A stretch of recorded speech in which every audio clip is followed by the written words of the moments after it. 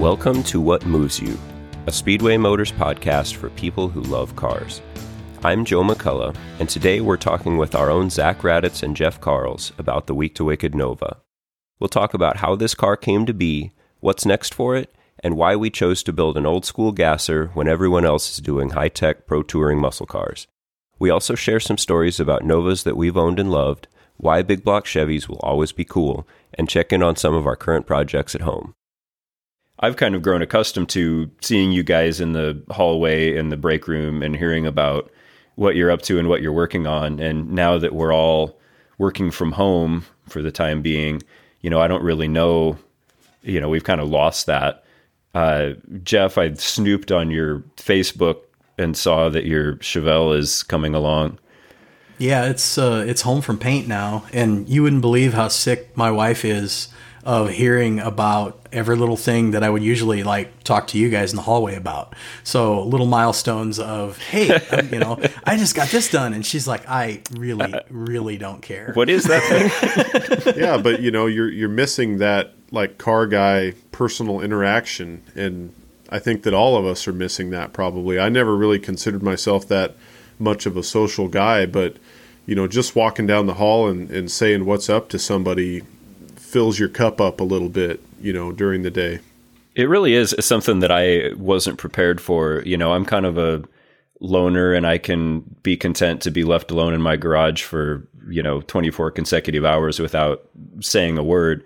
But I do miss that sort of community. And I think that this whole little episode has taught me that I depend on that way more than I thought I would. And that's a much bigger part of the being a car guy than I think I thought it was. That's true. We may not be car guys, or it may not be the same for us if we were not part of a community. If you were the only person that you knew that was interested in this kind of stuff, that interest may have faded a long time ago. Yeah, we definitely, I guess, keep each other going. So big blocks and Novas, I guess, are two themes that we're going to talk about today. As we were trying to figure out what we wanted to discuss here, it occurred to us that Week to Wicked Nova, the 67 Nova that we built last August, normally when we do a project, we have the opportunity to kind of explain, give it some context. This is what we're doing. This is why we're doing it. That one, since we really didn't own the content, we worked with CarCraft Magazine on it. We more or less showed up and did our Week to Wicked thing and built the car in 5 days and then turned around and left. And we didn't have much of a chance to discuss why in the year 2019 do you build a stick axle, big block, tunnel ram Nova. As we were looking at the other Week to Wicked builds, it seems like they were all kind of the same theme. And there's nothing wrong with that. They're on trend, big wheel, big brake, pro touring cars with suspensions built to go around corners and injected LS engines. And we wanted to do something a little bit different with that Nova. And, I believe we did that. Oh yeah, definitely different than anything else those guys have built on that Week to Wicked program. Yeah, I think it was actually one of the things that came up in some of our pre-meetings and discussions on that project is, what is the next thing that we could do that if you lined all the Week to Wicked cars up, that would stand head and shoulders above those cars, literally. Like if you look down over the fender line of all the other cars, and it's like, ooh, one of these things is definitely not like the others. So, I mean, that's kind of where the cool factor for me is with any hot rod. If you kind of blaze your own trail, that's where those trends kind of come from. And we've, Speedway's become synonymous with the gasser look, gasser front end kits and suspension parts that we sell. That boiled right down to being a natural fit for our next project. Yeah, definitely. A really kind of something that stood out to me was that we're kind of blending different things, the muscle car genre that we're kind of into these days. 67 Chevy 2 is a perfect fit for that. But then if we're going to put a gasser front end underneath of it and kind of go with a traditional approach, I mean, it's a win-win to me, I guess. Well, and another thing that we do at Speedway, and certainly the three of us are into, sort of a nostalgic car. It's one thing to have a 67 Nova, but if you put a leather interior and a fuel injected engine and 12-inch brakes on it, it's going to kind of drive like a Honda Civic. If you build a car, if you stick a straight axle in front of it and a open header big block, you're kind of getting the experience that what it was like to drive around in one of those in the 60s. And you and I and all three of us kind of appreciate that aspect of it. Yeah, definitely. I mean, there's nothing better than a big block Chevy with open headers. I don't care what kind of car it's in, that's cool there in itself. And then, you put it together with that car with the stance that it has, and the details just go on and on. We ended up with a sedan instead of a hardtop. A lot of people would think that a sedan is not the best platform to start with, but I remember when we were sitting down, kind of planning everything that we wanted, we were talking about, well, what would you have done in 1968 if you were going to build a car like this? Well, you're probably going to go find a sedan because they're less expensive, I would imagine, and I guess they're lighter. I've never weighed one next to a hardtop, but that's what everybody says. I always heard that too, like with talking about Tri-5s, you wanted to build a sedan instead of a hardtop because they weighed less. And I don't know if they weighed less by a pound or weighed less by 200 pounds. I don't know what the difference is, but I've always heard that too. So maybe it's just an old wives' tale or something, but I don't know. I think that you definitely look at pictures of cars that were racing in the day, and you do see sedans, I feel like, more than hardtops. Maybe they were just cheaper. Maybe that's what it comes down to. If you're going to build a race car and cut it up, you're not going to go get an L79 Super Sport car and take the nice bucket seats out and throw them away and all that stuff that you paid more money for to get. Well, and it's kind of you kind of have this utility, it's like grandma's Nova, Mm-hmm. you get the bench seat column shift version, then you're not wrecking anything that was good to begin with. Yeah, every bell, every whistle adds a little bit of weight. So if you you buy the base model, the lowest model you can. There was also some, I know, definitely the difference between convertible and a roof vehicle. There were extra frame braces and things for the convertible cars. I know when you get into some of the earlier cars, there was more bracing, more structure for a hardtop car than there was the Post because it had the B pillar to support that span at the top. So like you said, it could have been a negligible amount of weight difference, but when you talk to a drag racer, there is no negligible amount of weight. Light is a state of mind. I remember, and I'm not sure if you remember this, Joe, but I was walking down the hallway, back when we were allowed to do that. And I remember you saying, hey, take this for what it is, but I think we might be looking for a 66 or 67 Chevy 2. And, my ears kind of perked up like, oh, really? Well, what have you got cooking that you want one of those for? And you kind of told me that you were planning on this project. And I even think you said something about it'd be really cool to find a sedan. And right away, I remember thinking, oh, I know where there's one.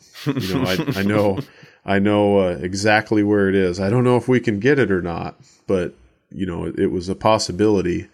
I think I pulled my cell phone out of my pocket right then and there and sent TJ a text message saying, hey, remember that 66? I didn't know what it was for sure. Couldn't remember if it was a 6 or 7, but I knew that he had a two-door sedan.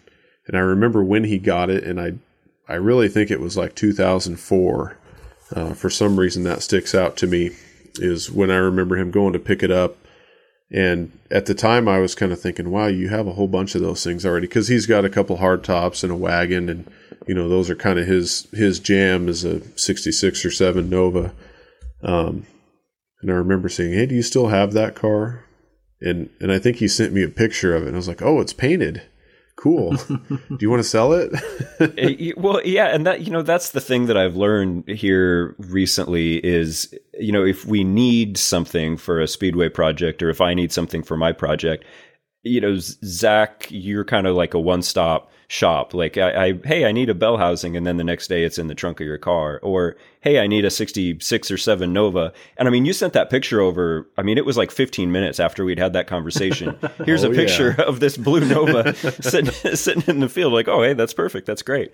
And that car was really kind of perfect for us because the one thing that we didn't really have time to do was paint and body. And that was really the only thing that had been done on that car. It was pretty much just a gutted shell. It ran, you could drive it. It had a 6-cylinder in it, but the seat was not the original seat, and it was all funky, and all the trim was laying in the trunk where the back seat, between the trunk and where the back seat should have been. So it wound up being a really perfect car for us because the paint and body was pretty good, but everything else we could kind of interpret as we wanted to. He replied to me right away and sent me those pictures, and of course I was like, jackpot, this is exactly what we want. I'm going to send these to Joe and blow his doors off right now with this kind of with this reaction time, I guess. You were like, wow, that's pretty good. And then we had to kind of start negotiating with him a little bit, convincing him to sell it to us because he really didn't want to sell it. I mean, I wouldn't want to sell that either if I had it. Especially if you've had it that long and you just got it home from paint. Yeah. I know that feeling. It's like I'm finally this close to the finish line. TJ's a guy with lots of different irons in the fire, several different projects going at the same time, just like all of us, really trying to do too many things at once. And so I think he kind of figured he could focus on something else if he did let that go. So luckily he hadn't done anything else. Like Joe said, it was just, the paint and body was done and that's it. If he would have had a different motor in it and had the interior done and a whole bunch of other stuff, it would have kind of been past the point of no return probably. Well, but he still cared what we did to it. I remember him coming into the shop as we were laying out the parts and pieces, kind of getting ready to send it all in a crate to California. And, I had a couple, I don't know, maybe we don't put a front bumper on it. And he was like, oh, no, yeah, you want to put a front bumper on it. Oh, yeah. Like, oh, well, maybe we'll put a moon tank on. Oh, no, you don't want to put a moon tank on it. So he still cared, I think, what we did to it. So I don't know, I guess since it's been done, I don't know if he likes it or not. But I do remember, talking to him after we made the deal, and I think he was sending me pictures. He kind of had an idea of what he was going to do to the car, and it's really very in line with what we ended up doing. He wanted to build a gasser. He wanted to put a big block in it, because he's a big block Chevy fan too. He's been messing with those pesky LS engines lately. I don't know when he's going to snap out of that phase, but I remember something about the gauges. You're like, well, maybe we'll make a gauge panel and put, a speedometer and tack in it. He's like, no, you can't put a round gauge in a square hole. That doesn't work. You have to leave the stock instrument cluster and just put a tack on the column. And I guess that's what somebody would have done in the 60s. They would have ran it, made a little block off plate for the where the radio would have been, which I guess, didn't you do that? I can't remember now. I haven't seen that car for a while. Yeah. There's just an aluminum plate where the radio goes. Or no, it's the climate control. I think it had a radio delete plate in it. And then where the climate control went, we made an aluminum plate to block it off. Yeah, a memory from that too. When we were out there in California, I remember you were making stuff out of aluminum, and I think you made a comment and said, if I could just make little panels out of aluminum all day, I'd be completely satisfied. That's my place of zen, is cutting and forming metal. It just takes me to a happy place. We always call that thing a gasser. And, I think that's kind of a common misnomer. Anytime somebody puts a stick axle under anything, a international pickup, they'll put a straight axle underneath it and call it a gasser. And I suppose what it really comes down to is, would it have been a car that would have run or been legal in an NHRA gas class in the 50s or 60s? And in our case, I think by the late 60s or early 70s, that car, that Nova, would have been somewhere else. It would have been modified production or super stock or factory experimental or something else, not a gasser. Well, it just depends on how far into the weeds you want to get. Do you want to really, do you want to, come up with the exact terminology? I mean, that's kind of the way all hot rodding activities are. It depends on, I guess the level of nerd that you are. If you want if you want to break it down all the way, like we try to do, to elevate the hobby to its highest level, I guess, we probably shouldn't call it a gasser, but the reality is it's kind of just a universal term that everybody knows what you're talking about. If you say it's a 67 Nova gasser, okay, they get that picture in their head of what it looks like. It's easy to say, well, we're going to build a late 60s era car, but things changed so fast, from 64, you start to see the first altered wheelbase cars. By like 66, 67, if you were building something to run in those classes, you were building, like a flip-top funny car. It was a period of almost less than 2 years that you evolved from an altered wheelbase car to a flopper, so you have to pin a pretty specific date if you're trying to build something that's absolutely correct that nobody's going to take issue with. So, right. You can widen the net a little bit by saying, well, we're going to build it like a kid who was reading Hot Rod magazine would have built it. And, maybe he was going to go hit the street with it and race it occasionally. That's kind of how I consider that car to be, is something that just a hot rod crazy kid would have built and would have run in whatever class they would have put him in when he got to the drag strip, and then spent most of his time on Friday night tearing up the streets. Right. Another thing that I guess I kind of think about, maybe it's good to call it like a 90% correct car or something. Yeah. Would it have been exactly the way you found a car that was a race car in the 60s? Maybe not quite. But, part of the deal is a lot of the products that we make, need to bolt on. They can't have a lot of fabrication element to them, I guess, because for the average guy that doesn't have a shop full of special tools and stuff, he's not moving his axle forward and shaping the floor and the wheel wells and all that stuff. He would like to, everybody would like to do that stuff, but where do you draw the line at with a car that you're going to drive on the street and try and have fun with and not take, 20 years to build, like I would probably stretch it out.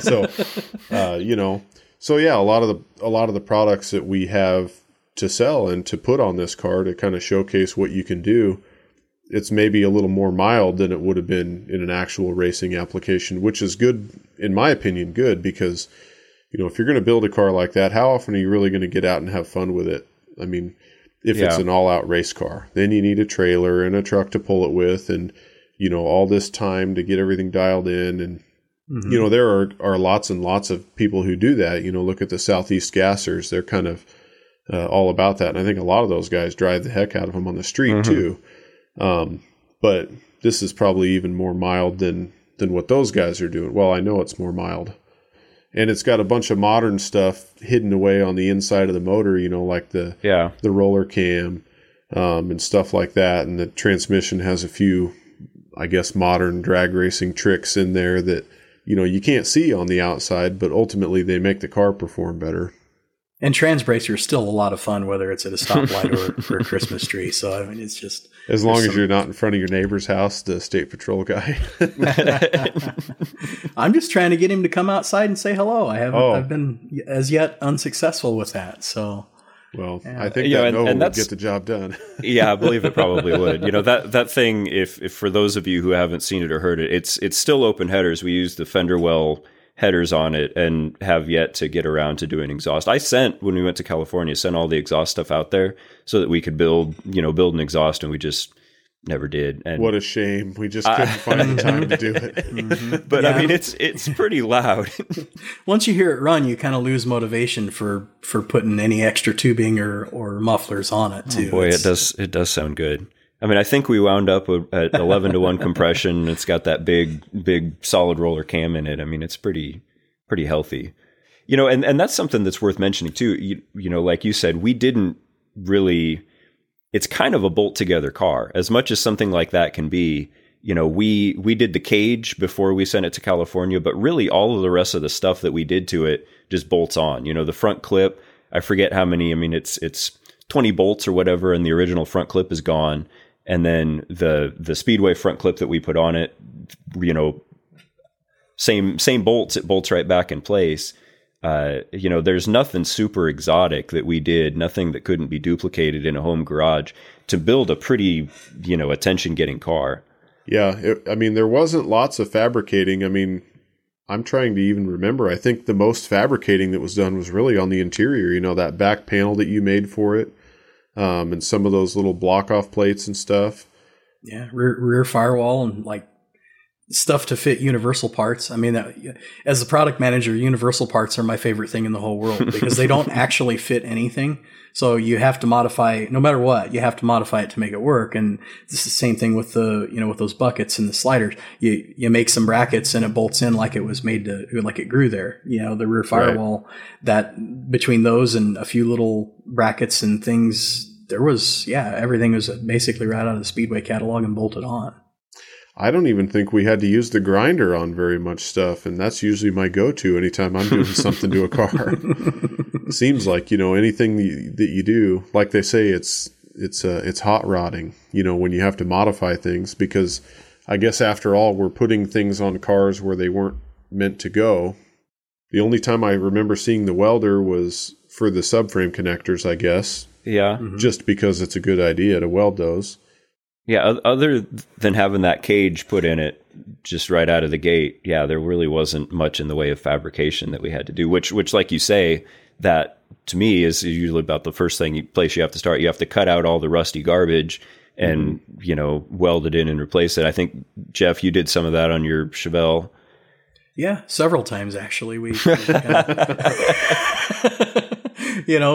you start, you open the can of worms and you get so far with it. That's kind of how that whole thing evolved in the first place, is that the Might As Well's got a hold of the whole project. You peel the old patch that they had on the trunk floor and you realize there wasn't anything under it, and then the quarters are that soft too, and the other part of the trunk floor was that soft, and you end up just scrubbing all of it and starting over. So, and that car actually ended up with quarters put on it after the quarters that were originally on the car got patched. So we ended up cutting all that work off and throwing it away anyway. But so it's especially in the Midwest, you start with the top half of a car and then the bottom half of it comes from like an AMD or a Sherman or someplace like that. Right. So, we finished that car in August, and then it promptly we got busy getting it ready for SEMA, and it got cold and snowy, and so we really haven't got to spend much time driving it. We've never had it to the drag strip, which is not what we built it for, but certainly something that we'd like to do with it. Probably what that car needs more than anything else is just to get out and be run hard and blow it out good. Yeah, I agree. 100% with that. In fact, I would like to I'd throw down the gauntlet. I would like to go head to head with that car in my Chevelle. I think it's, what did that engine dyno at? 650? Yeah. Yeah. Something okay. like that. It was 640 something horsepower and 650 something torque. So I'm only 100 horsepower down, probably 1,000 pounds lighter or heavier. What's the worst that could happen? That car, man, that Nova, you really, even just sitting in it when it's idling and you haven't even put it in gear yet, you feel the respect that you're going to have for that thing when you actually drop the hammer. It's lets you know that it's going to require all of your attention. We had our quarterly meeting, and we used that as sort of an attention getter for, what did you do over summer vacation kind of a deal for our quarterly update. So the car was in Bill's garage at the museum, which is all granite floor. Pulled the thing in, went and warmed it up driving around the campus before that. So it would be a really easy hot start. Greg finished up with his little spiel, and then it was my turn to talk. And I knew what his speech was. So toward the end of his talk, I migrated around the driver's side of the Nova and kind of snuck into it. And as he finished up with his part of the presentation, I keyed that car and fired it up in the middle of the assembly. And there's probably 50 or 60 people in that room when you have all those teams together. And it's still open headers. Never has had an exhaust on it. It sounded like a bomb going off in there. To say surprise was present on the face of everyone in the room is an understatement. So that was Yeah, and driving the car around campus that morning, it as it warmed up and you could get you get the juices flowing in it a little bit and get some heat into the cylinder heads. It's a handful. It's definitely froggy. And that's kind of the thing about that style of car. If we had set out to just build a drag car, we would have done it way differently. There's all sorts of technology that's come around in the last 50 years since the era that car is supposed to emulate that would make it way faster. Make it low in the front, put a 4-link and some coilovers on it, and it would be way faster. And so it's possible that we would run your Chevelle, which is sort of a modern car. It's possible we'd run your Chevelle and it would be a pretty darn good race. And that would be sort of embarrassing for this sky high, gnarly, loud, open header tunnel ram Nova. but that's part of the charm of that car is that it has that in your face sort of punch you in the nose kind of experience that, it's hard to get from a fuel injected car that idles like a Silverado pickup. And, it's just missing that visceral sort of experience. Yeah, there's something to be said for the theatrics of going fast too. The high center of gravity in that car, the feeling, the way that it already sets you back in the seat as soon as you sit down in it. You're already at a nose up inclination, and just to feel how rigid the car is and how well it reacts to blipping the throttle. I'm excited to take the car down the track and see what it can do when you make a hard pass with the trans brake and good sticky tires on it. It's going to be extra sketchy then, that's for sure, because it's already kind of like that. If you give it a little gas, I mean, it's kind of like I don't know, it's primitive. That's the best way to say it. I think that it's going to be a lot of fun to have around, and I'm afraid that at some point we might have to put an exhaust on it so that we can drive it across town to the local drive-in without getting arrested on the way there. But because it's loud. I mean, I've been around a lot of loud race cars. It's a loud race car. So I'm excited to have that thing once this whole lockdown has ended. I'm excited to get that car out and around, and I think just driving it down the street is going to be every bit as cool as driving it down the drag strip. Watch the looks on the Lexus owners when you pull up next to them and, rattle their coffee out of its cup. I think that's going to be a lot of fun. Yeah, we need to do that as soon as we can. I've got the itch. Well, and if we're talking about big blocks and Novas here, Zach, you have a Nova that you go way back with. Do you want to elaborate on that? Yeah, it's a 72 Nova, so kind of in my opinion, the last of the good-looking third-gen Novas. Yeah. We'll get to you in a minute. I said in my opinion, which that's the key right there. It's like saying no offense before you give somebody some criticism. No disrespect, but I'm getting ready to disrespect you. Yeah. So yeah, it's a 72 Chevy Nova, just a plain Jane, not a super sport or anything like that. Factory equipped with a 307 V8, turbo 350, column shifted with a bench seat. But it was actually my first car, and I got that car, I guess we're coming up on 21 years actually. Holy moly. Years ago. So yeah, 99. Well, and you're not that old. I mean, you're kind of old, but you're not a whole lot more than 21 years old. Yeah, 35 years old. So okay. I got that car when I was 14 years old. So, I wasn't even really, I liked cars at the time, of course, just like any teenager does, I guess. But, I wasn't really expecting to get a car right then and there. I was a few dollars short and didn't really know what I wanted. And my dad happened to be cruising the Thrifty Nickel, if you guys remember that old classified okay, you are paper. Old. So, so he was looking for just something to daily drive himself. I don't remember what happened to whatever he was driving, but he found that, and I didn't even know that we were going to look at something like that. He was just like, oh, we got to go look at this car. So we jumped in his truck and took off, and I remember going to this place, and we pulled up, and the guy had several old cars, behind his house. It was kind of like a small acreage or something where it was. And, we pulled up to it and I was like, all right, you're going to get something cool to drive, Dad. This isn't just another little, beater Honda hatchback or something. And, I remember, we made a deal with the guy and got it. It was $600 to get that car. So anyway, we got it home and my mom freaked out. She did not think that we needed something like that. She knew right away that it was going to be a money pit, which she was absolutely correct. Like a lifelong money pit. Oh yeah, definitely. Multi-generational. I'm not even close to being done with that one. So yeah, I it took a long time. I got a job working in high school at a local auto shop, making next to nothing, cleaning parts and just helping out with stuff. And finally got enough money rounded up between my dad and I guess pitching in on engine parts and stuff. The motor that was in it was no good at all. I mean, it barely ran. Later I found it had a broken rocker arm and the push rod was actually flying up, denting the inside of the valve cover. But it ran so bad. I think it had a flat cam too, and it was just toast. So we built a new engine for it, a 350 or 355 if you want to be technical, I guess. And got it running, and it was my first car to cruise around in, and it was really awesome.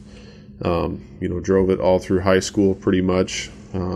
On the weekends, cruised O Street, broke the engine several times, blew a transmission up in it one time. I remember that seems to be the beginning of a running theme. Oh yeah, I know. Hard on transmissions, man. I know. I've got another story about transmissions I'll save for later. A new development. But anyway. Did you put a zipper on the transmission crossmember in your sedan delivery yet? No, I think it's going to have a 4-speed next. So wow. I'm done with automatic transmissions. So you'll be changing the rear end in it then next. Yeah. Yep. It's coming down the line. But yeah, anyway, my Nova, I guess I'm trying to even kind of pick a story about it because, I have so many. But I finally blew the engine up for the last time. I would say it was probably about 2006. And that was 14 years ago, I guess. So then I guess it kind of started while we were out at SEMA with the Nova. I remember when we were out there at SEMA, well, no, it was on the way home. Kevin was with me. Everybody knows Kevin.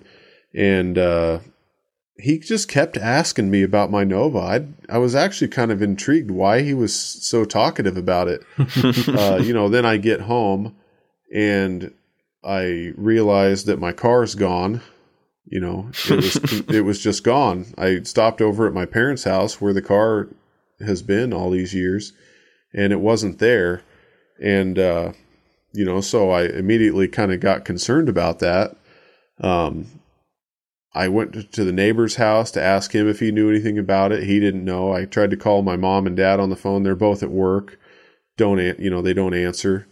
My mom finally calls me back, and I was kind of, in this fit of rage trying to figure out where the car was. And she said, okay, just calm down. I was like, I need to call the police, or what's going on? Where would it have gone? Why would my dad move this car without telling me while I was out of town, And she said, no, calm down or whatever. And then she said, you need to ask your friends about it.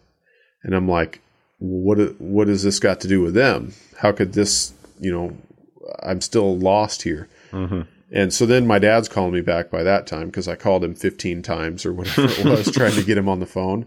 And I said, hey, what's going on? Where's the car? And he's like, oh, call Ben and Mike and Spike and all your friends. They have it. And I was thinking, well, what are they? I don't want those guys messing with that thing. What are they doing to it? Pretty much I figured out that they were going to overhaul me, I guess, or try to. They came and got the car while I was out of town, and they had all pitched in and bought, the sheet metal for the car that it needed. Wow, that's cool. It was just, I was completely floored when my dad told me that, and immediately I calmed down. I was like, okay, cool. Well, if anybody can handle that thing, it would definitely be Ben and Derek and some of my other friends that are way better fabricators and body men than I am. I can put an engine together, and I guess I can probably hack a quarter panel onto something, but that's all it would be a hack job. So I figured, okay, I'm not going to say anything to anybody, because it's supposed to be a secret. So I'm going to calm down and be quiet. So then I get lured over to Ben's shop later that night, and I knew it was there. I hadn't seen it, but I knew it was there. And I walked in, and next thing you know, there's 15 of my friends, they're all hiding in there like it's a surprise birthday party or something. And they come jumping out, and Spike is there, filming my reaction. And at first I saw it, right when I walked in, I saw what was left of it hanging on the lift. And I pretended not to know. And then I was like, oh, that's my car, and I actually lived the lie for a couple days because I didn't want to tell them that I knew. Yeah. But then I just couldn't do it. So I finally told them, and they were like, oh, you knew the whole time? And it's like, not the whole time. And I had to tell them what happened. So yeah, now it's down there at that shop. And they got into it, and they cut away everything that was rusty, and there was a roof left, basically, right? They handed you the keys and the door handles back. Oh yeah. Well, yeah, and that's part of the reason why the car sat for so long, because I knew it was a rough car. I mean, it was a Nebraska car its whole life, so it was driven in the salt and everything, and I wasn't that nice to it either, and it's pretty much been sitting outside for the last 20 years that I've had it. I guess maybe a couple years it was in the garage, but not a lot. And so yeah, I knew it was rough. It looked a lot better than it was. It was one of those cars, kind of like your Chevelle, Jeff, where it's like it looks pretty decent, but then once you cut it apart, it's like, whoa, yeah, I should have just picked a different car. Yeah, but, mine was the barn find that should have stayed in the barn. Yeah, well, I like to call mine the sleeper that's not ever going to wake up. So that's kind of the cool thing about, you mentioned the stories behind all the parts, you as the builder are the only one that's ever going to know all those stories, and to me, that's what makes my cars so meaningful, is that I know where I remember dragging that axle or that spring out of the dirt at the junkyard. And I know that bell housing you gave to me because I told you I needed one. And, so that when you talk about the community and all of us sort of missing the community, like, I think that's what we're missing, is the opportunity to kind of share those stories and make that mean something to more than just us. And I guess that's kind of why we're here. We're talking about this because I think largely because I think I miss talking to you guys. I miss, like I say, bumping into you at Speedway and being able to share all of this. And I guess that's what makes this little deal that we're a part of more about the people and less about the actual nuts and bolts of the thing. Yeah. And as coming from a street rotting family that was, that was involved with it, clear back into the early 70s, some of the lifetime friends that I have still, that's really what the hobby is all about. It's the people. The cars change over the years. Well, except Zach's. I mean, he's still got his, Someday I want to know what it's like not to have to sell a car to work on the next one, whether it's for finances or just room under the garage roof. But well, the lucky thing for me was it wasn't worth anything, so that's why it never got sold. So, didn't you have a Nova, Jeff? I swear I remember you telling me about. Yeah, I had mine was a Disco Nova because I wanted a 69, but I couldn't afford to buy a 69 at that time. So when I was 14 years old, I think the same age as you, Zach, mine was a 79 that I picked up for $650. It was a clean North Carolina car. Still had factory paint on the floor pans and stuff on the bottom of the car. Was just a cream puff, which is great because the first thing that we did with it, my brother helped me get the car to the point where we did all the body work on it. Didn't really need anything major, but we fit the car and blocked it and everything. I had it dry stripped and we got the car ready for paint and took it into a local body shop, a fellow drag racer friend that ran a body shop over in Council Bluffs, and they squirted it for me. And that was, besides the Chevelle, that was the last new paint job that I had ever had, was when I was 17 years old. But and how many years ago was that?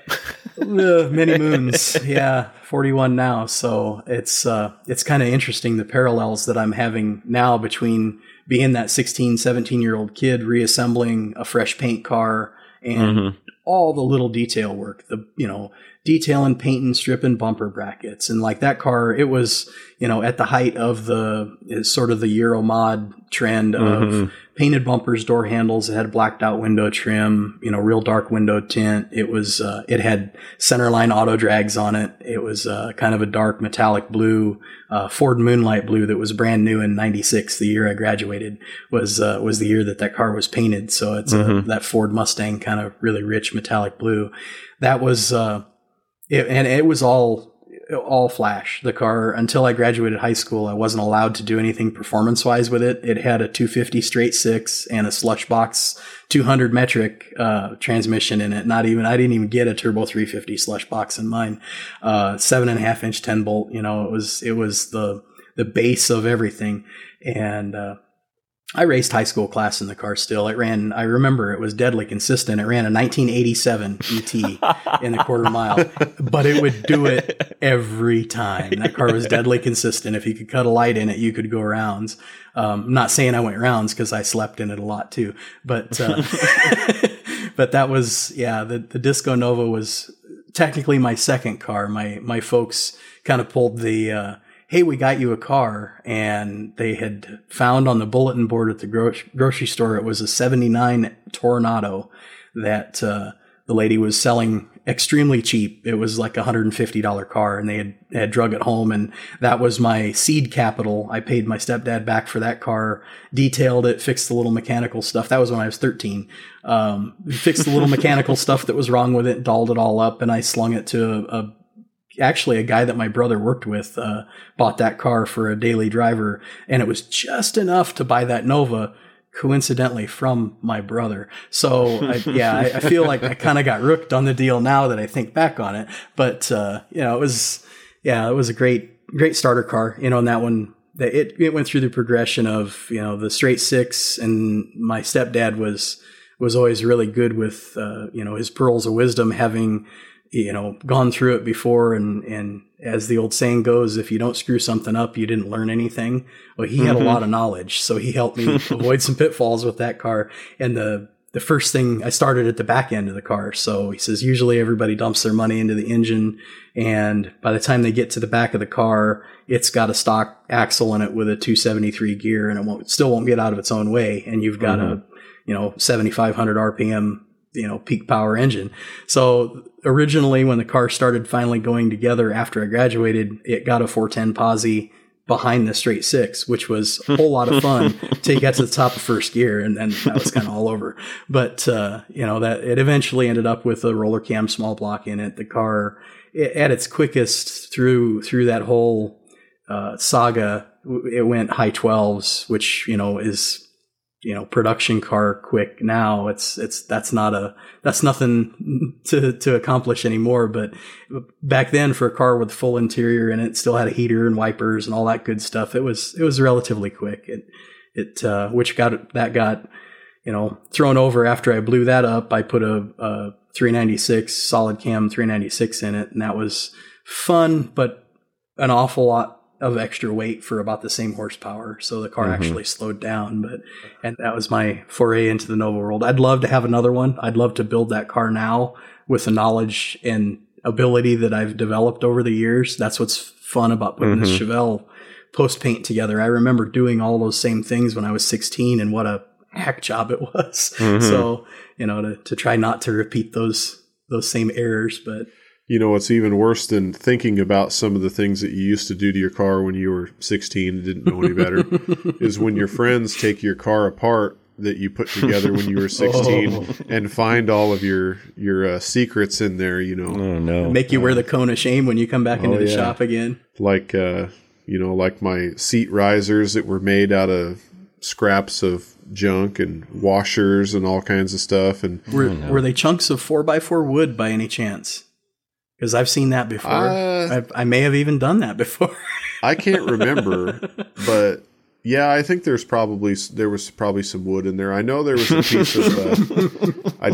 piece of tin from an old heating duct, because I think my parents had gotten a new furnace or something. And so there was all this tin like by the garbage can. And I was like, that's what I need to make my heater block off plate for my firewall.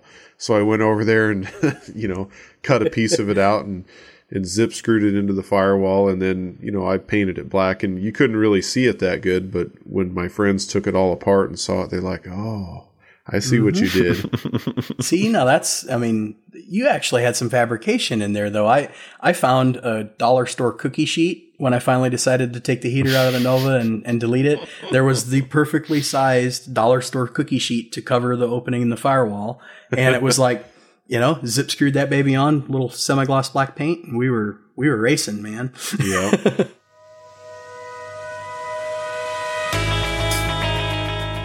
Thanks to Zach Raditz and Jeff Carls for being our guests today, and thanks to all of you for listening to What Moves You, a Speedway Motors podcast. Visit the toolbox at speedwaymotors.com for photos we referenced in today's episode. Email the podcast at podcast@speedwaymotors.com. If you like what you heard, tell a friend where to find us. Thanks for listening, and we'll see you in 2 weeks.